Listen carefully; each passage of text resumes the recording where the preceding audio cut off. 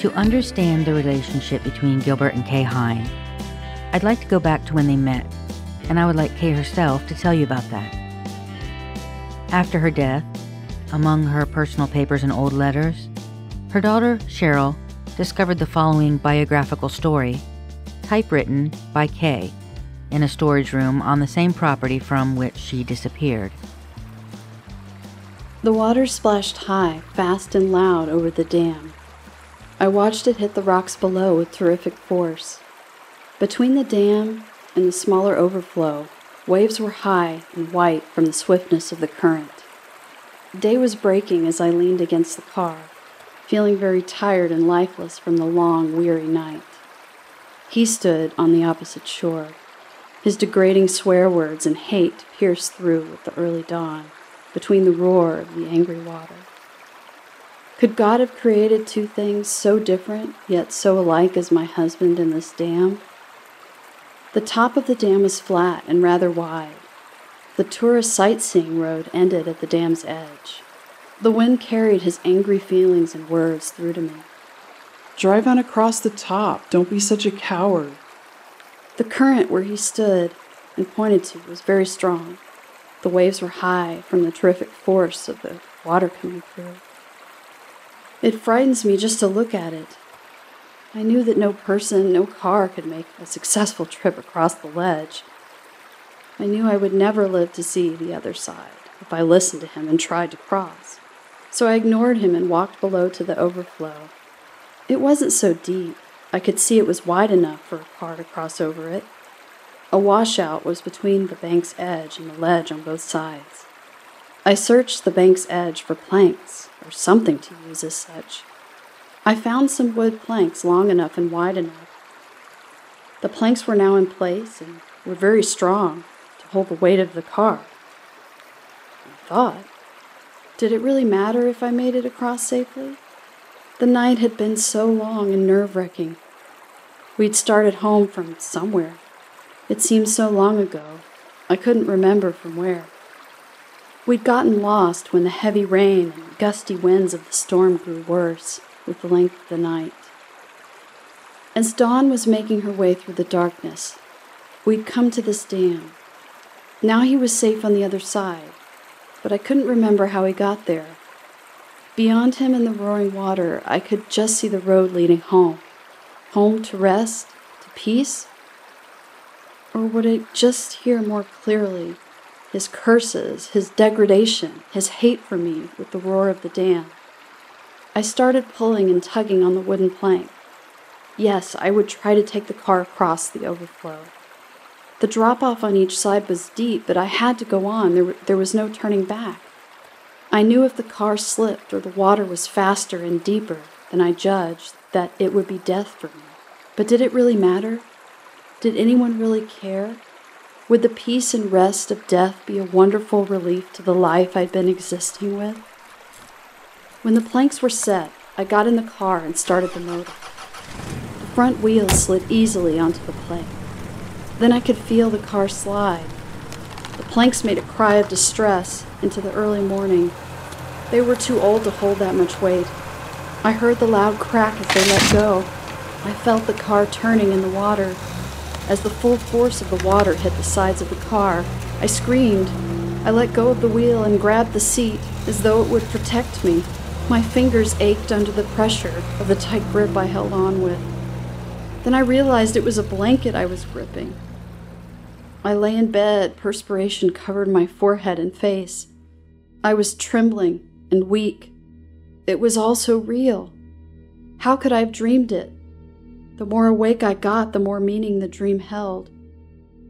I never believed in dreams, but this one was so real. My husband's degrading and insulting behavior was just as real in the dream. The home in the dream I was searching for was so much like the home I wanted in real life. The wind, the angry water, and the obstacle of the dam now stood out in my mind like the people in my life. Like a dream when the terrible ordeal in parts are over. It can all be so wonderful to again see the beautiful morning, the new day that brings on new life, when we think life is unbearable, that God has forsaken us. Then, like the water in the dream, a new day comes and sweeps it all away. I was lonely and very hurt when I first met my now husband. Even though months had passed since my divorce, I still had difficulty in accepting it. After years of counseling, only to be told each time there was no hope for our marriage, I'd finally agreed to the divorce, which soon after, he married the other woman. The day of our first meeting, he didn't impress me. He was so different than my usual idea, my choice of man. In fact, some of the things he said and did infuriated me. Time passed.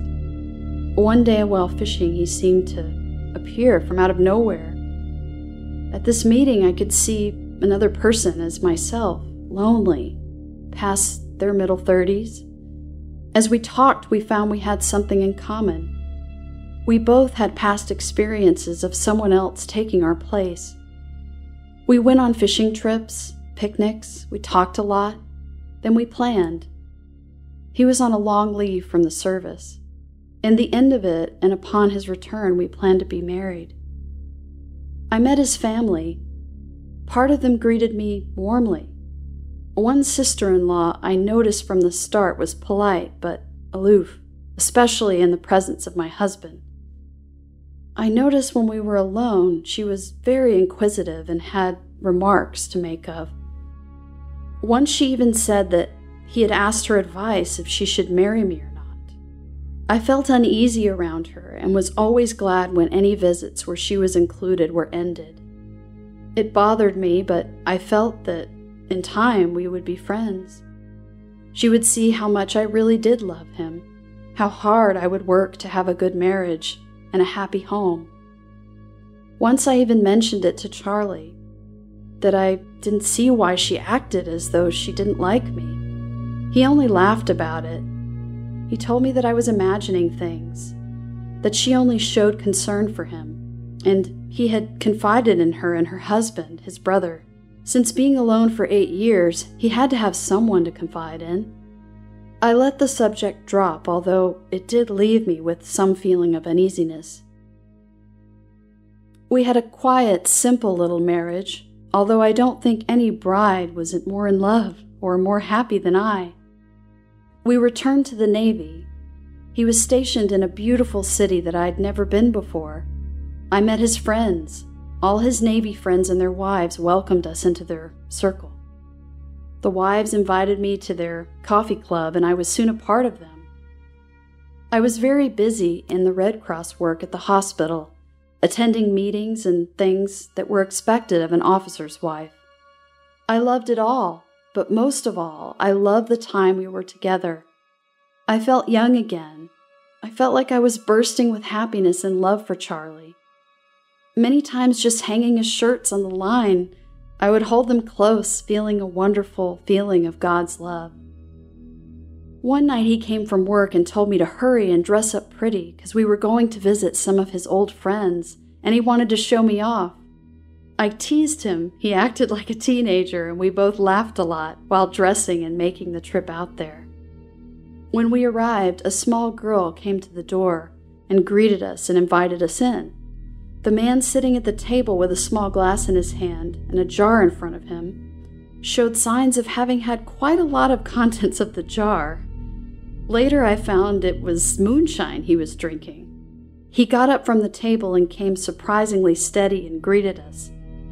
He said he'd heard about me, that I couldn't get a better guy, also that I looked to be a lovely person. He started back to the table, then turned and made a remark that not until later did it make any sense to me. He said, "I can tell you, don't let them break you up." He sat down on the chair and started telling Charlie of how she rode him, never satisfied with the money he brought home. He went on and on. I finally pieced together that he meant his wife. Later, a car drove in. A large framed woman in her late 50s, heavily painted with makeup, came bursting in the door. She sat on my husband's lap and started kissing and hugging him. She ignored me completely. My husband pointed to me and said he would like her to meet his wife. She flipped her hair and said, "Yes, I've already heard about her." She still sat on his lap, asking all about his folks, especially his one sister-in-law. Then I could begin to see what was happening. The one sister-in-law I had met and her were good friends, and they both made up their minds that they were not going to like me. The man then got up and told Charlie he wanted to show him something outside. As soon as the door closed, his wife started asking me questions. She said she couldn't figure why he married me. He was engaged to a lovely girl from up there, etc. I was glad when the visit came to an end. The next day, after Charlie left for work, I sat over a cup of coffee thinking about the night before when a rap came on the door. I opened the door to find this character of a woman we had visited the night before outside.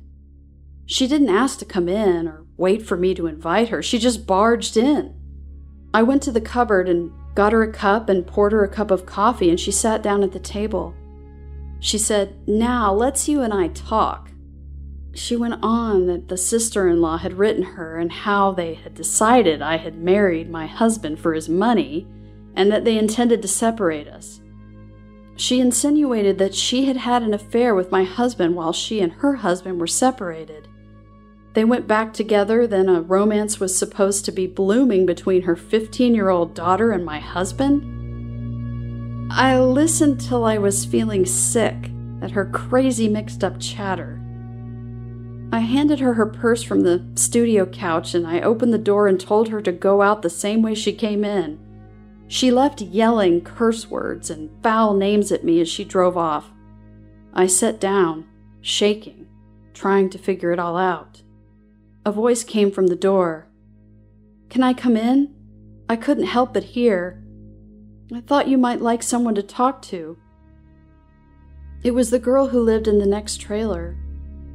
Anne and I became good friends. Her folks owned the trailer park we lived in.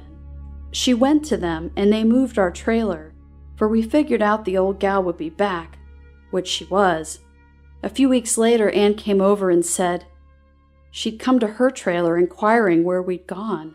She laughed and said she had told her we'd moved out of town.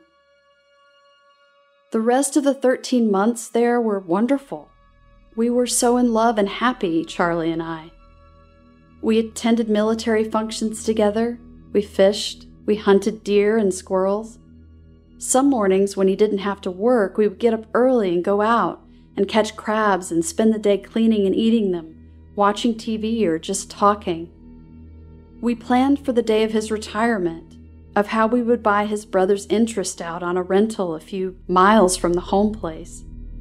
We would be close enough so he could help some there, yet would be far enough away for privacy. We planned how we would fix up the big old house, have a garden, how we would fish and hunt when we wanted. Those were wonderful days.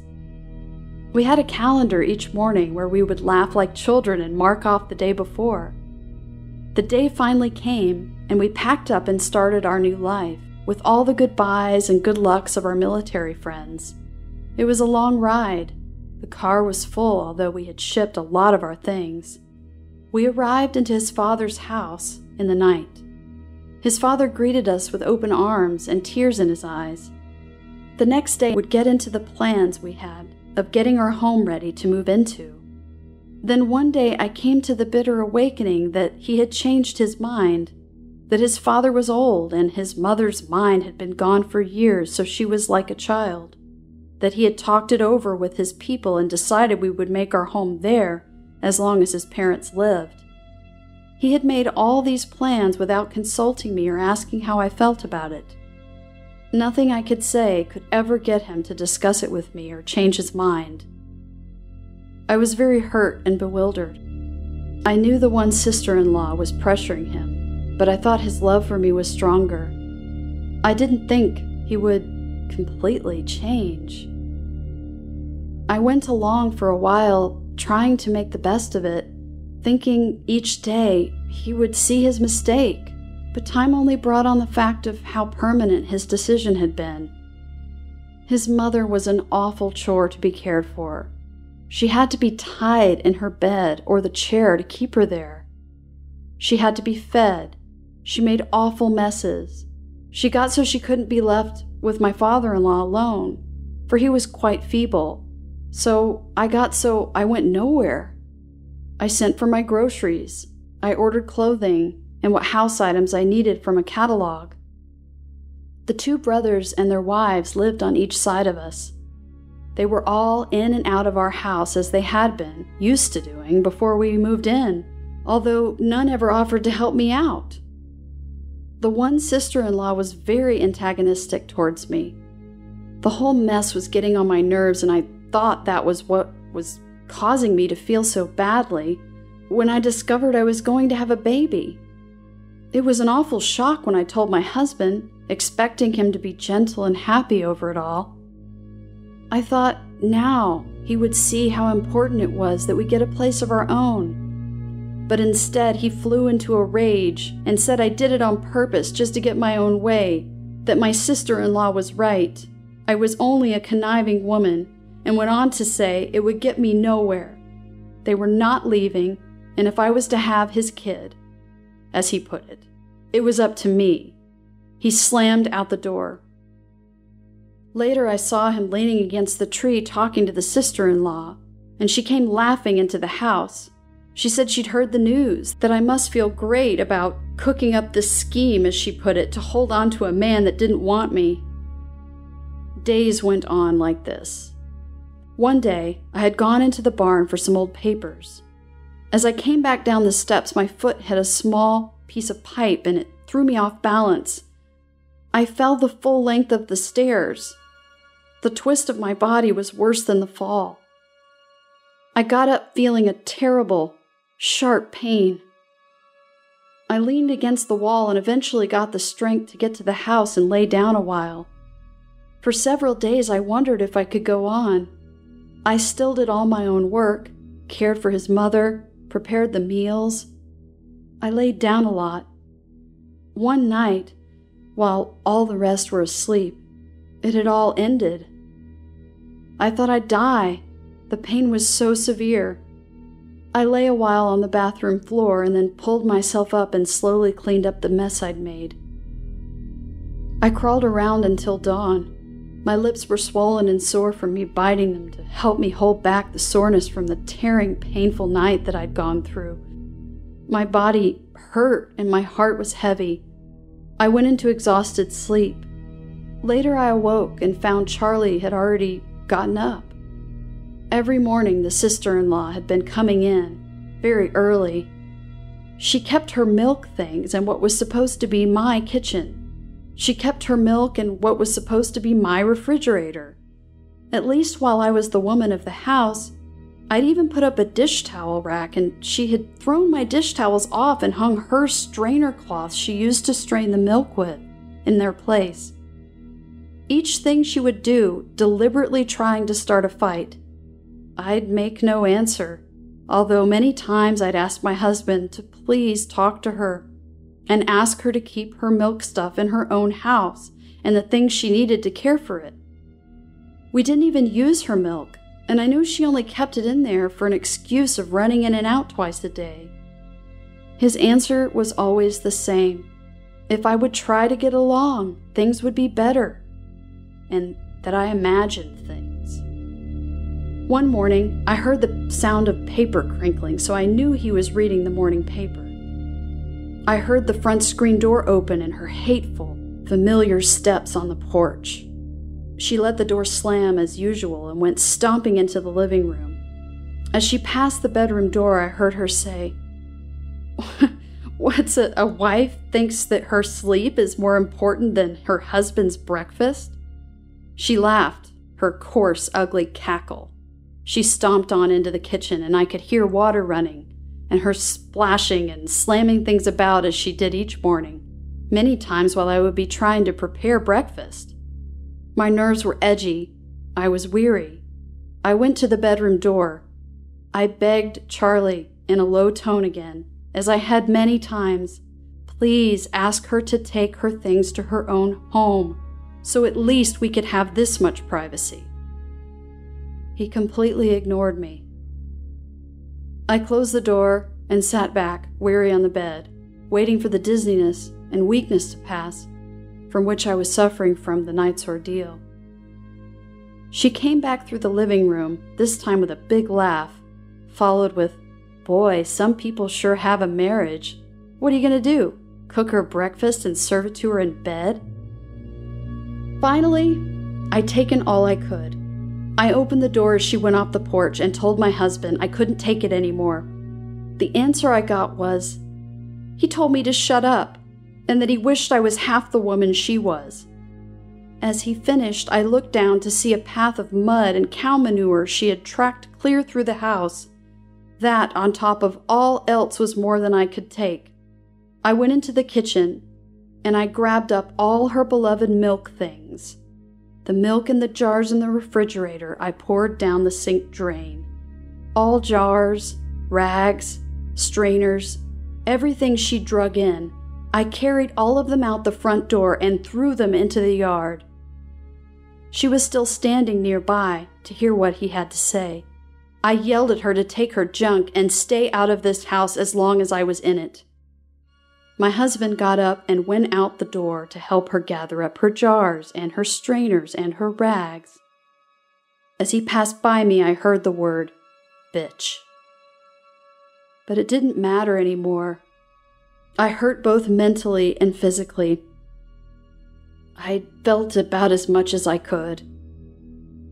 When she saw him going out the door, she ran to him, red in the face, jumping up and down, screaming and cursing.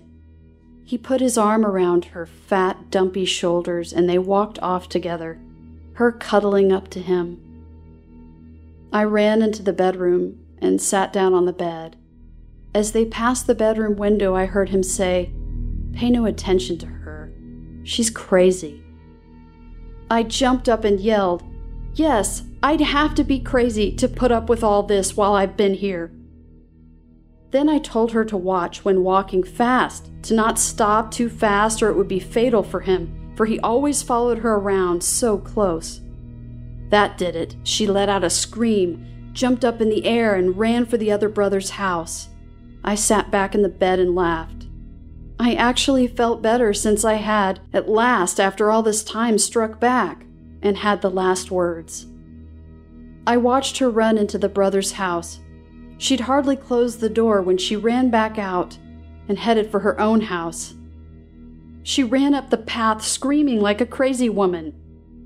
My husband came in and took his gun and headed for the woods like he did sometimes. I sat on the studio couch. His mother hadn't woken up despite all of the morning's happenings. His father had gone on his before-breakfast walk. I saw him come down the path leaning heavily on his cane, peering into the bushes for a bird out for their morning feast or anything he could spot.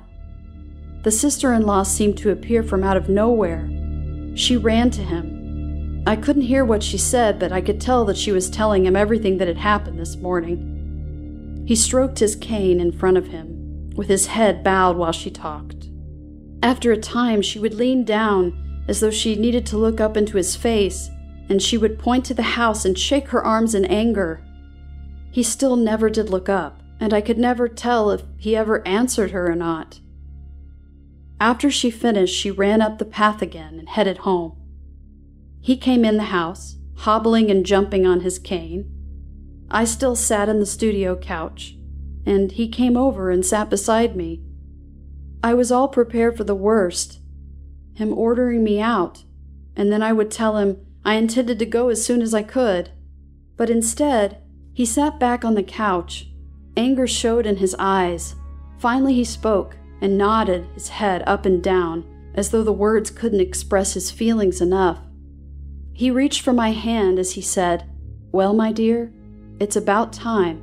I wondered how long that thing called a woman would run onto you, give you a hard time before you would fight back. I am old and hard of hearing, but I have known and suffered with you on what she's been putting you through. My dear, I couldn't do it for you. You had to get a backbone, and you had to fight back for yourself. Now, maybe she'll leave you be. After my son brought her here, she caused us all a lot of hell, one by one. As we'd cuss her back or put her in her place, she would leave us alone. You are my son's wife. I know you love my son. I can tell. He needs you. I'm old, but I'm not dumb. Don't let her run you off. That is what she's trying to do. As long as I have a home, you have a home. Now, how about some breakfast and start a new, more bearable life here for yourself?" He reached up and patted my arm and went to fill his pipe while I got breakfast ready. Later, my niece came in from the other house on the other side. She was laughing at how her sister-in-law had run into the house, cussing at how I'd put her out. She said her dad had just laughed. Well, at least one hump was over, although my husband was very angry at me. He'd call me crazy and acted like he couldn't stand to touch me. I'd see the two of them out there talking, and he'd pat her and walk off. Others would tell me of things they would hear them say. This couldn't go on to save our marriage. We would have to leave here. But how? It was impossible to talk to him about moving. If I would say I would leave, he'd start up with what he'd told me originally, that I wouldn't stick it out. And I think that's what made me so mad and fight harder than anything. In spite of it all, I still loved him. One day, while reading the paper, I read about shell houses. We had that amount of money. I sent for floor plans. I'd put his mother in the car and ride around checking for lots for sale. After a while, he finally agreed to build someday, as he put it, down the road on a piece of land that he had. After lots of thought and trying to talk to him about this, and after he had put my name on the deed with his, to my surprise, he agreed to talk to a salesman, and we ended up meeting the manager at his office. The fellow sensed my urgency. My husband ended by signing the contract. Our home was to start to be built on Monday. I still couldn't believe it. I felt now that our marriage could have a chance, and that we could now live and love as God had planned a husband and wife to do.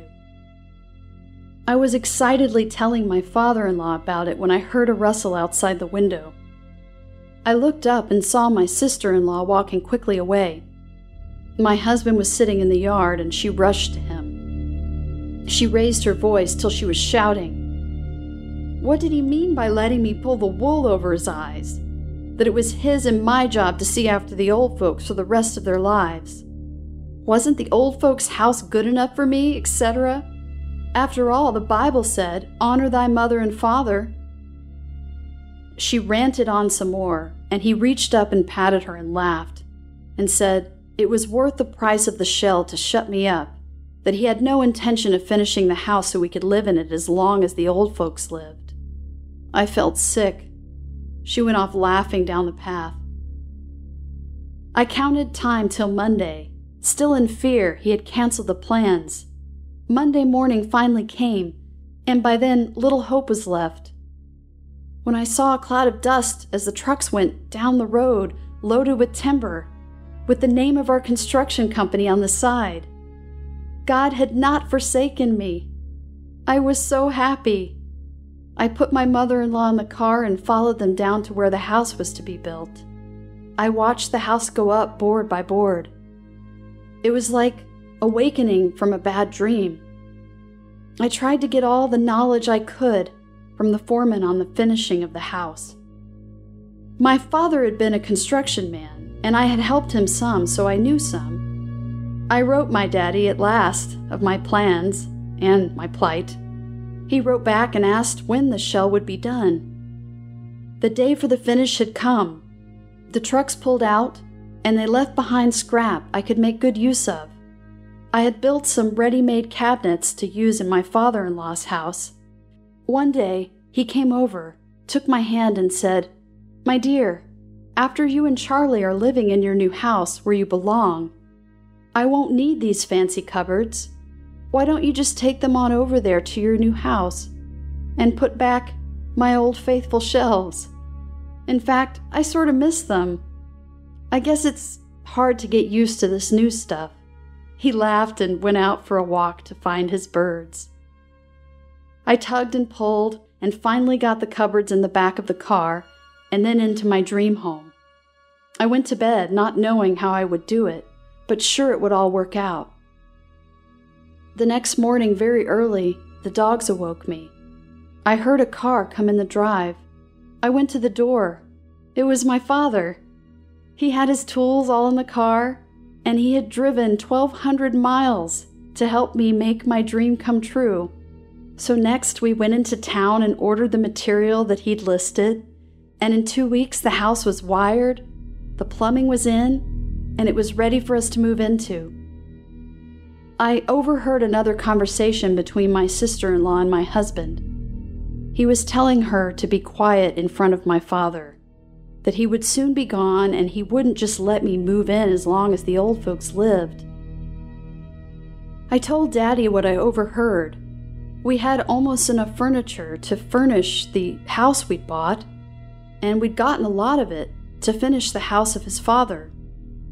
When I talked to my father-in-law in private, I told him how my husband had no plans for us to move into the new house, and that he was going to tell me we couldn't move in till we had enough money to buy everything all new again. My father-in-law's eyes popped. He said, "This is your stuff. You put it in your home."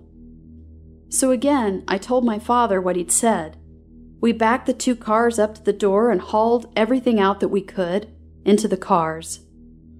Then I went to the man that we had bought the washer, freezer, and other appliances from and told him of my plight. He asked what I was lacking, and I told him we needed a refrigerator. He showed me some and asked which one I liked, and that it would be delivered that very same day, and that the men were to move it all the way into the house for me, free of charge. I would pay for the refrigerator as soon as I could. I went home with my head in the clouds. I was so happy. My husband and the rest of his family were working in the pasture. I moved the furniture and had our own home ready to go so that we ate supper that night in our house.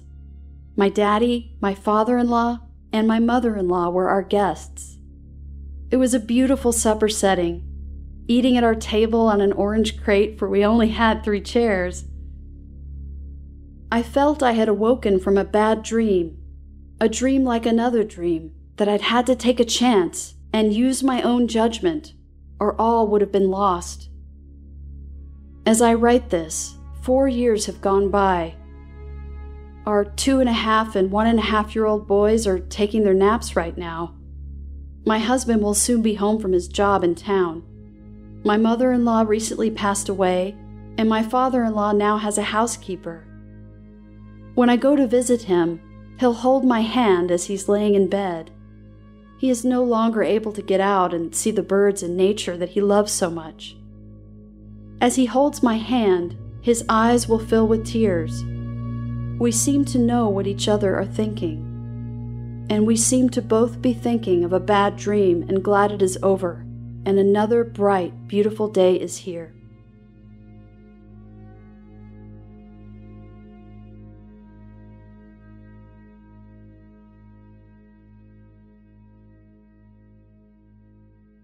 So there's a couple things that help us understand when this story was written. Near the end, when Kay wrote, "As I write this, 4 years have gone by," and her children were 2.5 and 1.5, that oldest boy was born in 1960. Also, Gilbert's mother died in 1962, and Kay says in her story that she had recently died. And what this story tells us is that her marriage to Gilbert Hine had been tumultuous since at least 1958. It was essentially a marriage fraught with emotional abuse almost from the start. Verbal abuse is outlined in her story from Gilbert, and certainly the sister-in-law depicted in the story, who was Eileen Hine, his brother Clyde's wife. Kay married Gilbert Hine in 1958, and about 8 months later he retired from the Navy and they moved back to his hometown of Parrish, Florida. About 1.5 years later, they would adopt the child that would be named after Gilbert, but called Charlie. Charles was Gilbert's middle name, and it's probably why Kay used it in the story for her husband instead of calling him Gilbert. The only record of the adoption I was able to find, which occurred in 1960, was a note in the Bradenton Herald under News of Record for the courts. There was a listing with Kathleen's name spelled wrong and Gilbert G. Hine, not C, meaning both of their names were technically not spelled correctly, but it simply listed their business in the courthouse that day as adoption. So there is record of Charlie's adoption. There was never any record of John David being adopted, and that's because he wasn't. It's unclear whether Gilbert was employed at the time because he had not yet been hired by the juvenile court system. I did find the following opinion piece that Gilbert had penned for the Bradenton Herald about the county engineer related to road projects in 1960. The piece is titled Questions, Statements by County Engineer, and it is addressed to the editor. I have been following your editorials with the greatest of interest, and it appears to me that you and you alone, with the exception of those few who recently expressed their views as guest editorials, are fighting a one-man battle toward the improvement of Manatee County. No greater words of praise could be expressed for your devotion and dedicated efforts than to awaken the citizens of Manatee County to its great potential by demanding the wheels of progress get out of low gear and start turning at high speed for the inevitable growth of tomorrow. Congratulations from me to you for your untiring efforts, and let no one underestimate the power of the press, for I am certain your cause will not have been in vain. I have just been sickened to the bottom of my stomach from reading an article in a St. Petersburg newspaper, 55 road projects in Manatee budget. Therein, County Engineer John Benson is alleged to have expressed his views on roads in Manatee County. If it is true that the referenced newspaper article correctly reflects the views of our county engineer, then his resignation should be demanded. Mr. Benson states, according to the newspaper article, that the county tries to improve roads which are traveled most and those in the areas in which tax money is collected. I would challenge Mr. Benson's method in determining which roads are traveled most. Furthermore, I would charge Mr. Benson to disconcern himself with the collection of taxes, leaving this important civic function to the duly elected for and by the people, the able gentleman Gib Johnson. Mr. Benson further states, according to the article, shell roads are best in the East County because asphalt could deteriorate from age. Such a precarious statement coming from one who holds such high office as that of county engineer is, in my opinion, an insult as well as disgrace to the citizens of Manatee County. I insist those with intelligence and integrity join ranks and put Manatee County on the map for today and tomorrow. Gilbert C. Hine, Route 2, Palmetto. This was followed by the following editor's note. It's hard to disagree with a letter beginning in such a manner, but to give perspective, we should add that the professional reputation of County Engineer John Benson is an unqualified tops in his field. Possibly what has happened here is a portion of a statement being taken from context, especially in regard to the superiority of shell to asphalt. There must be more to that statement than met the eye in the printed article. Benson is now out of town. On his return, we'll ask him for and print a full statement on the matter. Above all, we find it highly encouraging that citizens are taking greater interest in our community roads, one of our county's greater problems. Seems like that time period, men could pretty much freely do whatever they want to women, and there was very little repercussions. Yeah, it was pretty terrible. Yeah, it was he'd come home, he'd want his pipe and he'd want his paper and he'd want his slippers, and she had to cook and take care of all the animals and just whatever he wanted, when he wanted it. He wanted it now, He didn't do any of the work on the ranch? No, that's what he had us for. Wow. Yeah, he'd just go to this job as a clerk and that, and come home and expect everything to be done and ready and the food ready. And yeah, I think appearances were important to him. He wrote an op-ed article about sort of ranting against this road commission or something. I don't know. And he seemed very articulate and he wrote well. It was your impression that he sounded educated and intelligent, or how did he come off in person? Yeah, well, when he was in the Navy, he was a chief warrant officer. What is that? What is a chief warrant officer? It's high in documents and such. Like he said that whenever there were letters that came and went to families and that during the war, it went through him. He would okay the sending of them. He had to read everything and make sure that things like that. So he had a pretty important job, and he's very intelligent. Obviously, if you look at this whole thing, I mean, it's a very calculated person. He got away with anything and everything he ever wanted. He always got away with everything. Yeah, and the backing of the court system is particularly relevant because he knew what he had to do, like with your birth certificate. He knew what he needed to do to, he had to get that for you. How old were you when the birth certificate thing happened in 82? Oh, God, yeah. Let's see, I'm 61 now, so it's...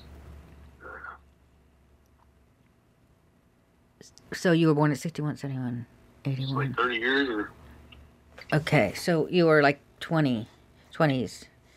Whoops, 61, 71, 81. 21. Yeah.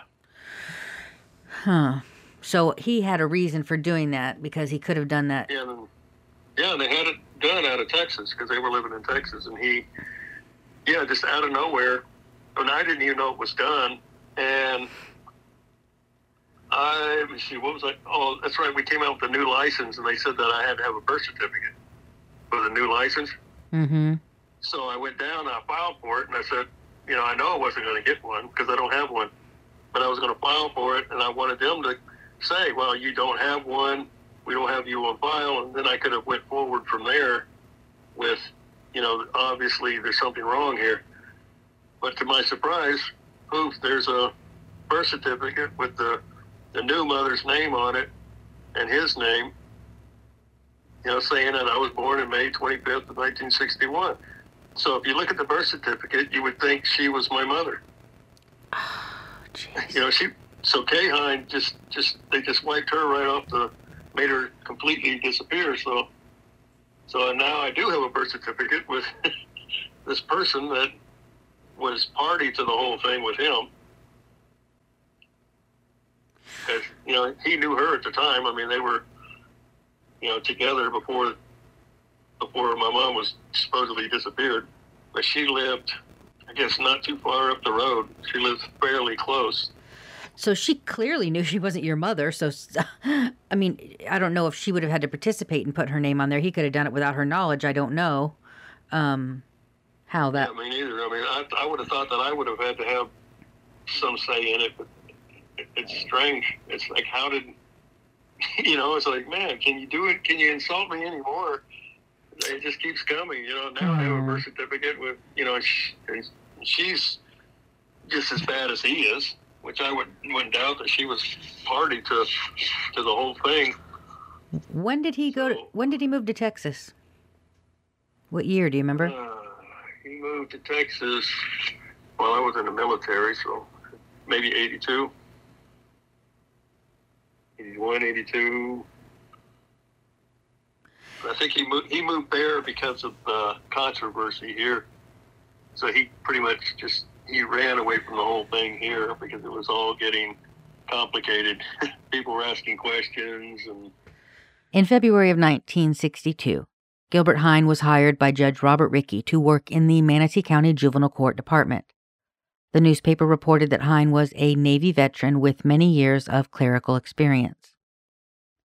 Gilbert's mother, the one who had been ill for so long, died about 6 months after he took that court position, and it would have been around this time that the Hines began taking in foster children.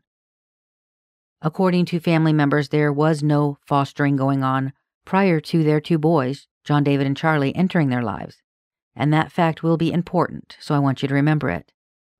It's still unclear to me why and how this idea developed in the first place. There is no documented account of why the Hines began fostering, but the county system in particular was directly under fire only months after they began. In October of 1962, Judge Rickey himself was being lambasted in the press. In the October 11, 1962 edition of the Bradenton Herald, a scathing piece was written titled, "Judge Rickey Placing Children in Unlicensed Homes, Board Charges." This was a charge being leveled by the Manatee County Licensing Board for day nurseries and foster boarding homes.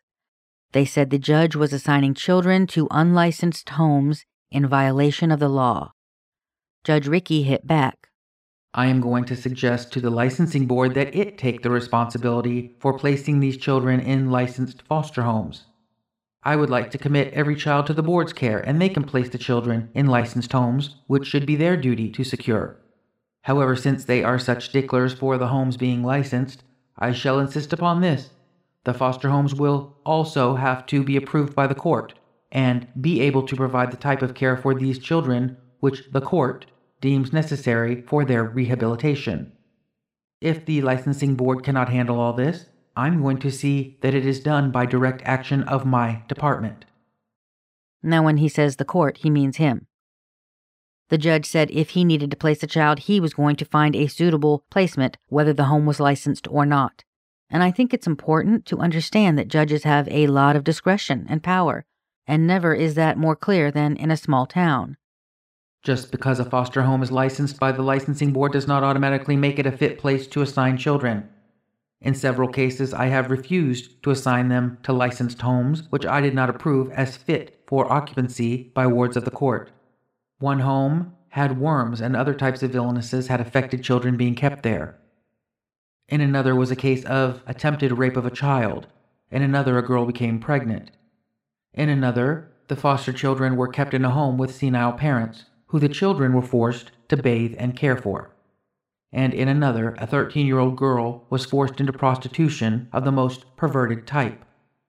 The journalist who wrote this story for the Herald accessed the minutes of the quarterly licensing board meeting and learned that the director of the Manatee County Health Department and chairman of the aforementioned board said this: We have found 5 homes keeping children without being licensed. They are operated by Mrs. Kathleen Hine, Mrs. Dawn Chambers, Mrs. Russell Kingsbury, Mrs. Ed Silver, and Mrs. Lottie Durrance. 5 homes keeping children with no attempt made to license these homes. In one instance, the home had a license to keep 1 child and was keeping 19. In this case, we could not possibly issue a license for more than 8 children. These children are being placed without supervision or licensing. One of these homes could not be licensed at all. Judge Rickey has not cooperated at all in this thing. That home that was allegedly keeping 19 children at one point was the Hine Ranch. The judge responded, saying that in every case but one of the foster parents mentioned, an application had been submitted for a foster home license. But he said in 2 cases, 2 licenses were, in his opinion, unnecessary. In the case of Chambers, they were contemplating adopting the 1 child they had. Thus, he did not feel that they were affected by provisions of the law. In the case of the Silvers, the judge found the home was an ideal place for difficult delinquent boys, because delinquent boys fell under his jurisdiction, the juvenile court, and he felt they were outside the foster care regulation and squarely within his. Further, the Silvers had tried to obtain a license but could not without installing a $2,000 metal fire escape on the outside of their 2-story home, so the boys were removed from the home. We moved the boys, although it was a disservice to the children. In the case specifically of the Hine foster home, it was originally licensed only by the county for 1 child, and one has to wonder if that one child was supposed to have been John David. But it was then approved by the county for 8 children. Judge Rickey said that at no time were there 19 children ever kept in that home at one time. He said this despite Kay Hine herself saying otherwise when she was interviewed. So the judge then tried to clarify. He said once, in an emergency situation, a family of 4 children and another family of 6 temporarily populated the home to 16. However, some were placed there upon the specific request of a school psychologist or physician, and every effort is made not to split families. And he said this as if the reasoning for the placement somehow canceled out the fact that they had way more children than they were allowed to have, and still had not been licensed by the state. The judge insisted that these were good foster homes, loving and not in it for the money involved. Presumably the good judge had no way of knowing, as these children themselves would later tell law enforcement, that Gilbert was abusing them. Multiple documents within the police report note that one former foster child said he ran away from that home twice. Gilbert followed him in the car once until he passed out from running. He said Gilbert fiercely beat him and other foster children with a belt. Another thing that was gleaned from those licensing board meeting minutes is that the state welfare department could not legally place any children in the home of someone who was employed in work with children. Gilbert Hine was an employee of the Manatee County Juvenile Department under Judge Rickey, as was another of the foster parents, Mr. Silver. They were both employees of the county judge's office, which, frankly, doesn't that have sort of a whiff of something that doesn't smell altogether okay to you guys, or is it just me? Nobody found it strange that multiple of the judge's employees were fostering children? No one saw it as a conflict of interest?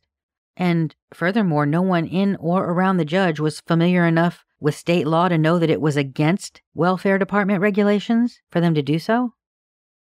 The judge insisted that the Hine home was licensed, county licensed, before Gilbert was employed by the juvenile department, and he argued further that because it was operated by his wife and not Gilbert Hine, the state welfare regulation did not apply to him.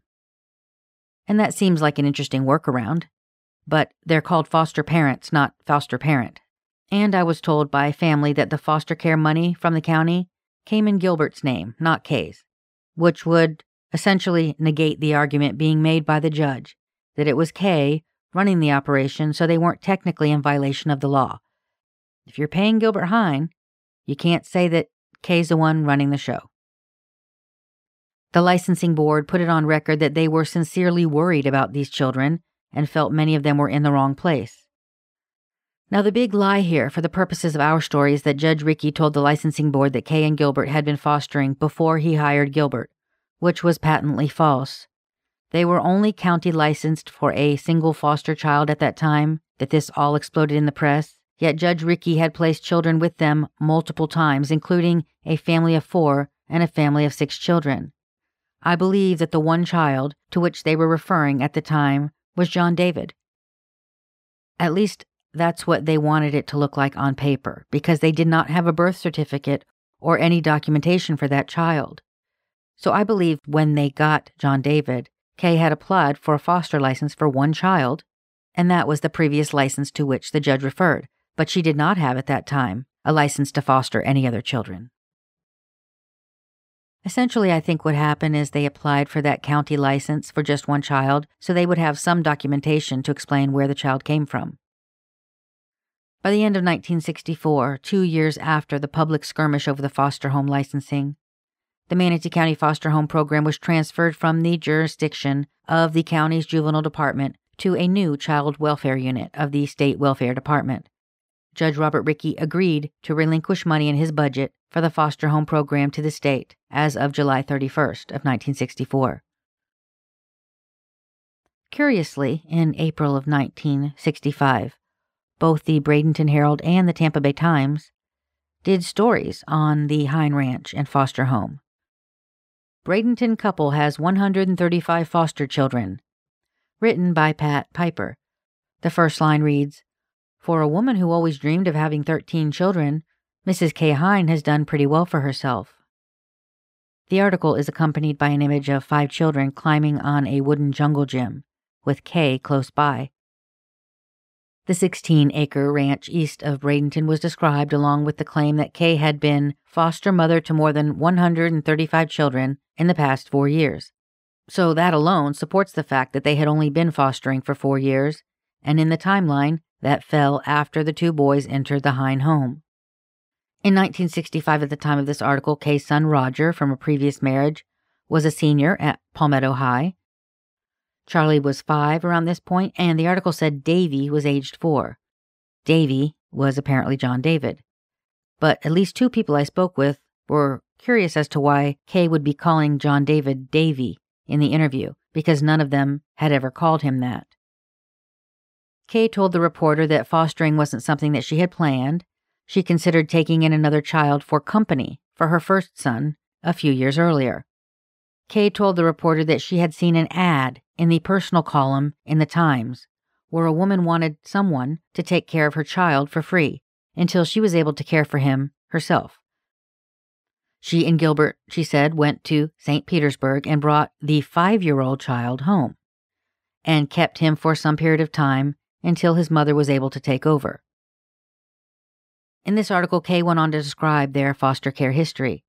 He, Gilbert, called me one day and said that they had picked up a 9-year-old problem child who had a violent temper, and he asked if I would keep him overnight. He was no problem to me at all, and he stayed with us for several weeks. Kay said at this point she decided to apply for a foster boarding home license. So she herself is saying that she had taken in at least 2 children before she applied for a license. This article is also where she confirms once having 6 children all from one family, confirming with this quote that they had had multiple children in the same home before she was licensed. Kay told the reporter that it was her understanding that the county foster homes were under the jurisdiction of Judge Rickey, but then she did mention that when the state started issuing checks in September of 1964, quote, "There seemed to be a misunderstanding. When they started telling me the rules and regulations they wanted me to abide by, I was ready to quit. But Judge Rickey explained there was a misunderstanding on the state's duties, and he asked me to continue on. So that's what they did. The Hines listened to the judge, and for 2 years after they had been told by the licensing board that they needed to do otherwise, they were still not operating within the mandated state guidelines. When they contacted the county health director, he told the Tampa Bay Times that he had never even seen a copy of the state rules and regulations, and to his knowledge, they didn't exist. It seems as though this was a time where the state was firmly establishing oversight over the county foster care systems, and those changes weren't something the Hines were amenable to in the end. They had worked with the local judge in a much less restrictive fashion up to that point. When Judge Rickey was contacted for this article some 2 years after the original hubbub, he eventually demurred, saying that foster parents must comply with both county and state regulations. When he was pressed about the Hine Ranch, the judge admitted, quote, "I don't believe they have a state license. I would call it state approval." Regulations exist for good reason. John David told me he never remembered anyone coming to the ranch to check on the foster kids. And maybe they did. Maybe they came while he was at school. But certainly, no one ever came to check on him. No one ever asked him how he was doing.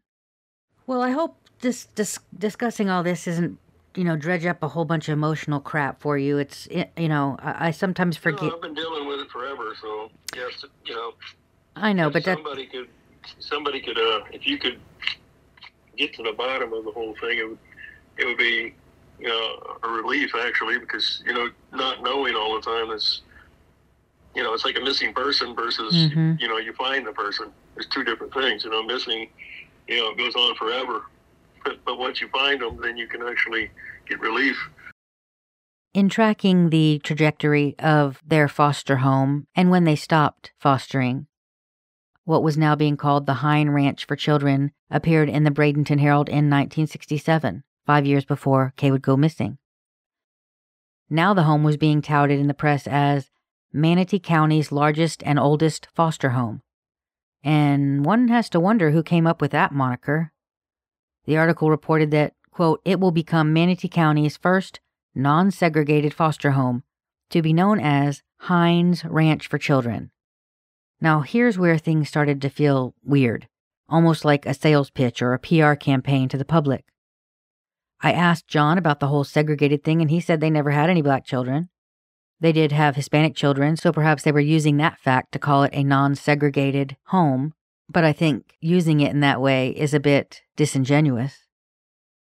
In the end, the Hines never adopted John David, and since they had adopted the first child, the presumption is that this is because his origin story from the point he intersected with the Hines isn't a nice, tidy story. One that ticks all the legal boxes if someone, I don't know, let's say the state welfare department, came a-knocking. Now here's the story Kay Hine would tell again in the newspaper about the baby that they brought home after their adopted first son when she was asked 2 years after that first article. One afternoon, she and her husband were reading the paper and noticed a short article in the personal column. A St. Petersburg mother was in a tight spot and needed someone to take her 6-year-old son for a short time and give him a home. They contacted her and brought the little boy into their home to play with their own only son, as they lived on a ranch in the country producing citrus, cattle, swine, poultry, goats. With no neighbors within a mile, it was a splendid thing to do. They charged the mother nothing because they gained as much as it cost. It worked so well they decided to take in 2 more children who needed shelter. This time, however, they applied for a license to act as foster parents, and the 2 they accepted were troubled children, expelled from kindergarten and 1st grade. Mrs. Hine attended night school to study the varied emotional problems the children were having. That was 5 years and many, many children ago, but she is continuing her night school even today. So now, in this iteration, it's a 6-year-old son, not a 5-year-old, as the previous story said. And now, in this iteration, they took in 2 children who needed shelter, not a troubled 9-year-old who Gilbert had called her to ask her to take on the spur of the moment. The Tampa Tribune's piece the next month is titled "Foster Mother Wants 20 Needy Children," and said that Kay's goal was to provide a home for 20 underprivileged children in Manatee County.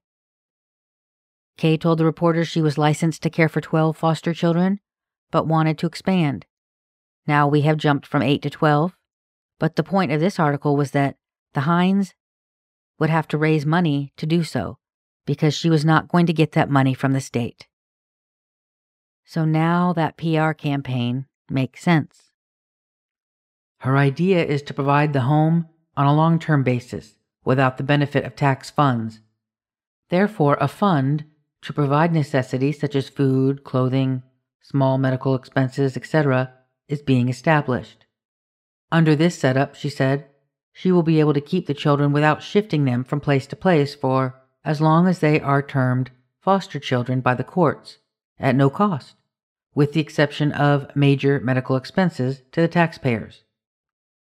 While the Hines foster home was county-sponsored entirely, county commissioners paid directly to the home for each child placed there by the court. But about 2.5 years ago, 1964 or 65, the State Department of Public Welfare began supervising the homes. Now the Hines hope to set up a new system. Instead of taking a child for short-term care, they hope to expand care for the 12 children, preferring to take them at an early age and keep them as long as foster care is needed, with plans to expand to 20 if it is ever financially possible. When she was asked, Kay said that their record books of the reorganized home would be open for inspection, quote, to those who need to know, and a detailed accounting of funds expended will be maintained. Quote, this way, it will more resemble a children's home, furnishing the same long-term character, educational, and parental supervision one plans for his own children in his own home. But to me, this sounds more like an orphanage than a foster care situation. But when you hear that they wanted to expand to 20 children to stay for a long period of time, it's more troubling when you consider that John David's impression was that what Gilbert Hine wanted was workers, not children. Yeah, it's very rare, especially back then, it would be very rare that, you didn't have black or Hispanic people doing the oranges, taking, in the orange groves. That would have been very, very unusual. In fact, I worked in the orange groves when I was a kid too. It was never. I was the only I was the only white kid there, so. It really makes me wonder the origin of your family, and if it wasn't some local person that they heard about. She said the story she's given for you is it was out of St. Petersburg. That she's basically that Kay's telling the newspaper, you know, they went to St. Petersburg to pick you up. But she's telling it in a way that you were a foster kid and they only watched you for a while and you went back to the parents. I think that was the cover story. That story only fits with you based on age because it was only you and Charlie. So it has to be you. So that's the story she's basically telling, I think, for you. But I don't know if it's a true story. But what is she said she saw something in the newspaper. Like what's coming in the newspaper that a mother would put an ad saying, I need someone to watch my child, to keep my child until I can take better care. It's just made up. It just seems like it's made up, which makes me think it was a more local set of parents because they would have mostly been aware of parents in their county. That's the kids that they were handling. The foster system handled kids in your county, in Manatee County. So that would mean your parents were probably from Manatee County. Right. Yeah, they had to be here somewhere. But were they visiting, or because he was in the legal system there? You know, did they end up was I taken away? That's the only thing I could ever think of in my own head is that because he worked in the juvenile court system, that something had happened there, and you know, I was put into. They needed to put me into somebody's custody until something was worked out with the parents or something, until they were checked out as being okay to have kids or something, and then you give them back. And he decided not to give me back or something. But if that's all I can think of. But I mean, I have nothing, you know. Just based on the stories that are in the newspaper of kids that were getting taken away, where the mother was not able to, you know, neglectful or something, wasn't able to. You also have to consider the possibility that, you know, it was an underage pregnancy, things like that. And so, but what I don't understand is why it had to be this illegal. Why wasn't it able to be a real adoption if they just found this kid, if the court found this kid, and they could have done the same thing they did with Charlie. If it was just a child that could have been adopted, there was some reason why they could not adopt you. And that reason. They had to have stolen me somehow, because how are you going to, you know, okay, where did he come from? Where's his birth certificate? Where, you know, you have nothing. So, yeah, they would take me away immediately and say, well, until we find out who he is, you can't have him. I mean, it's probably more likely that it wasn't even someone that was found through the court system, but that Gilbert or Kay found out about the child, whether it was an unwed mother or who knows back then. And she told Gilbert, that's, you know, we should take that child, Gilbert. But it doesn't sound like Gilbert's the type of person that would do something for Kay. You know what I mean? Like, it doesn't seem like he's the type of person that would take in a child to make her happy, does it? No. So what was... He had some kind of long-term plan, I assume, because then the foster kids came, and, you know, because I was, you know, pretty much a working slave from as far back as I can remember. But he would have to know that you specifically would always be a problem for him because you were the illegal child. If he had any pull if there was any way he could have gotten you legally adopted through the court system, he would have. He couldn't do that. So the only thing I can think of was that someone, a buddy, a family member, someone needed a favor. And your parents were people known to them. He said, okay, we'll take this kid, but this is what we want from you or something. Could have been anything. Because if he had this judge that was pretty much amenable to lying for him, why couldn't they have gotten you adopted? The judge could have pressed the family. This could have threatened him, whatever. It just seems to me like the fact that he didn't do it all legal compromised the whole foster situation in the first place. And so there had to have been a reason why he couldn't sort of get that done legally. So maybe the judge didn't know about that child, or there was a reason why they couldn't do the... I know. See, that's the $1,000,000 question, because like you say, I mean, there seems to be, since they had this little organization going here, that they could have found a workaround to make this work. Right. But whatever it was, they couldn't even do it. Yeah, that's what makes it so strange. What could it be that even the judge, or they just couldn't do it? They had the paperwork, they had the ability, but they just didn't do it. what comes to mind is that in order to adopt someone, you have to go in and sign papers or whatever. If your parents did not want you to be adopted out, they could not go into court and do that. So it's possible that Charlie's family did want to have that child adopted out. They wanted to put that child up for adoption. Your parents did not. So they couldn't bring them into court and do that. Or they didn't want this person out. It could be a known person in the area. It could have been anything, but it was clearly something that couldn't have been brought to the light. Whether it's him bullying the family, who are not interested in turning their children over or something. It just seems strange that him being a court officer, he would be dumb enough to do this without documentation. And that goes to your point about what else he's done in the past if he's that bold to do it. Well, he got away with it. Yeah. He got away with everything. I mean, nobody ever stopped him, and it's pretty much the old story, without a body, there's no crime. I think that the beginning of the end came with the end of Judge Rickey's tenure on the bench. He was ousted in the 1968 election, replaced by Claflin Garst, who became the new county juvenile judge. While Gilbert Hine continued to work under Garst, the system was reorganized by the administration according to state regulations. County Commissioner Dan McClure, who had served the previous year as welfare chairman for the commission, said that he hoped with a new judge would come a new approach to the handling of foster care homes for children. In the summer of 1970, about a year and a half before Kay Hine would go missing, in a huge win for the Florida foster system, the legislature provided $4.5 million for foster home care. The slow ebb of the Hine marriage seemed to run parallel to the final days of the foster home at the Hine Ranch. And by the time that Kay went missing in the beginning of 1972, they were no longer fostering. Family members say they believe that she stopped fostering the year before, which would have been sometime in 1971. Judge Rickey would die in 1974 at the age of 51. Gilbert retired as supervisor of the Juvenile Court Department of Manatee County after 17 years in July of 1979. 2 years later, Gilbert Hine married Virginia Carol Hawkins Parr in Medina, Texas. This was the woman that he was alleged to have been having an affair with before his wife died.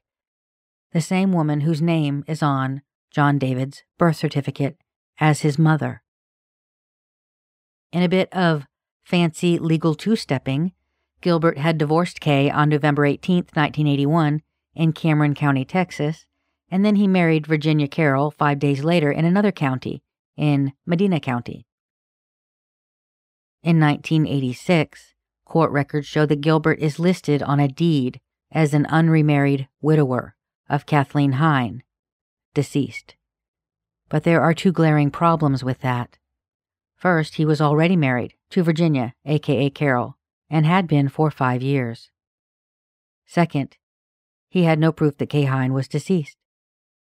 That deed is notarized with the following statement. The grantor herein certifies that Gilbert C. Hine and Kathleen E. Hine, with her name spelled wrong, were husband and wife when they acquired the title to the above described property, and remained husband and wife at all times thereafter, until the death of Kathleen Hine on January 14, 1972. Notably, that date is the day before Kay went missing, a day that she was known to be alive. So in 1986, Gilbert Hine signed a legal document saying that his wife was dead, despite having always insisted to police that she ran off with another man, and he lied to the court about not being remarried when he signed it. And what did they need to get that for? Usually if they have to do that, there's some reason why they need to get a birth certificate for you. Well, they wanted to use that, I believe, to try to totally eliminate Kay Hine's existence. They did everything they could to take her name off from everything. They had deeds that were in her name that the new wife forged her name on so that he could get her land, after he had done away with her. There were other deeds uncovered with Kathleen Hine's signature after she went missing, and subsequent investigations would note that his new wife's adult children were witnesses to some of those. Those deeds were clearly forged with Kay Hine's signature. It is, for lack of a better phrase, a shitstorm of fraud and lies, and it's shocking that none of it was uncovered as it was happening. None of it was discovered until decades later, and it was Kay's daughter, with the help of a few others assisting her, who would put in the work to uncover it. In the next and final episode, we'll talk about those forged deeds, and I will share what the later reinvestigations uncovered. I'd like to thank Lauren Lively for reading Kay's personal story for this episode and literally giving her a voice. Thank you, Lauren. Stay tuned. Original music this season by Lauren Marie and Tom Lively of the Houston-based duo Million Stars Missing.